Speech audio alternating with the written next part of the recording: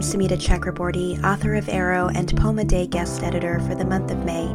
I hope you enjoyed today's offering, brought to you by the Academy of American Poets.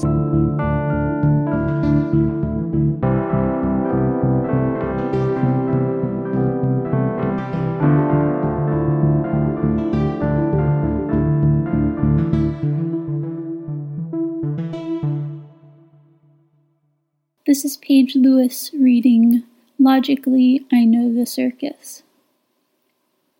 Logically, I know the circus exists to keep audiences unsatisfied with their mundane home lives. Yet here I am pacing my bedroom and having serious thoughts about trapeze artistry, greasy eyeliner, powdered hands. And can you even apply to be in a traveling act? Or do you need to be discovered? I don't want to be famous, just remembered.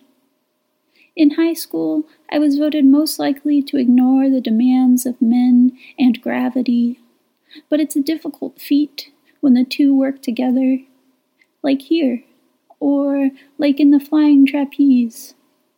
Man secures his hold, gravity improves the swing. About this poem. In high school, I was in the running for best personality, which was confusing because I wasn't very nice. Later, my boyfriend admitted to stuffing the ballots with my name.